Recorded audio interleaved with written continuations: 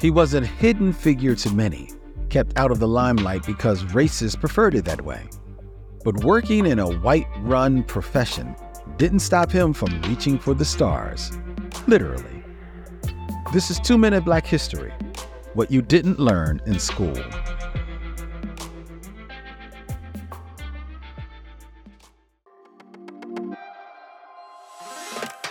George Carruthers had always been curious about the world beyond his rural Ohio town.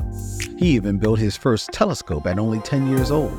He devoured space travel comic books, and despite how the world tried to limit his people, he dreamed of traveling to space. But would it all just be a dream?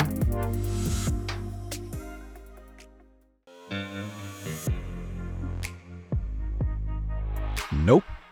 Encouraged by his father to explore the STEAM field, that is, science, technology, engineering, arts, and mathematics, Carruthers soon became one of the few black astrophysicists in the nation. And in 1972, his talent soared to new heights when he designed an advanced telescopic device used during space missions to photograph stars and galaxies. But that's not all. He shared that knowledge with his people. Since the 1990s, Carruthers taught Earth and space science at Howard University and loved helping students learn to build telescopes. Then he took his teaching beyond the classroom. His work reached community centers, high schools, and education for local teachers. Carruthers knew that many black youths didn't realize the futures they could build, especially in science, so he worked diligently to change that.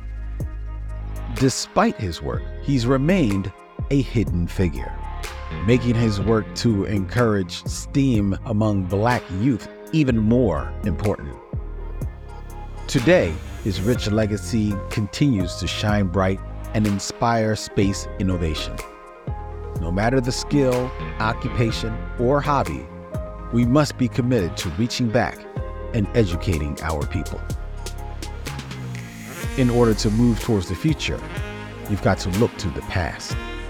This has been 2 Minute Black History, a podcast by Push Black. If you enjoyed this episode and want to show your support, please rate and subscribe to our podcast. Together, let's celebrate and honor the legacy of Black history.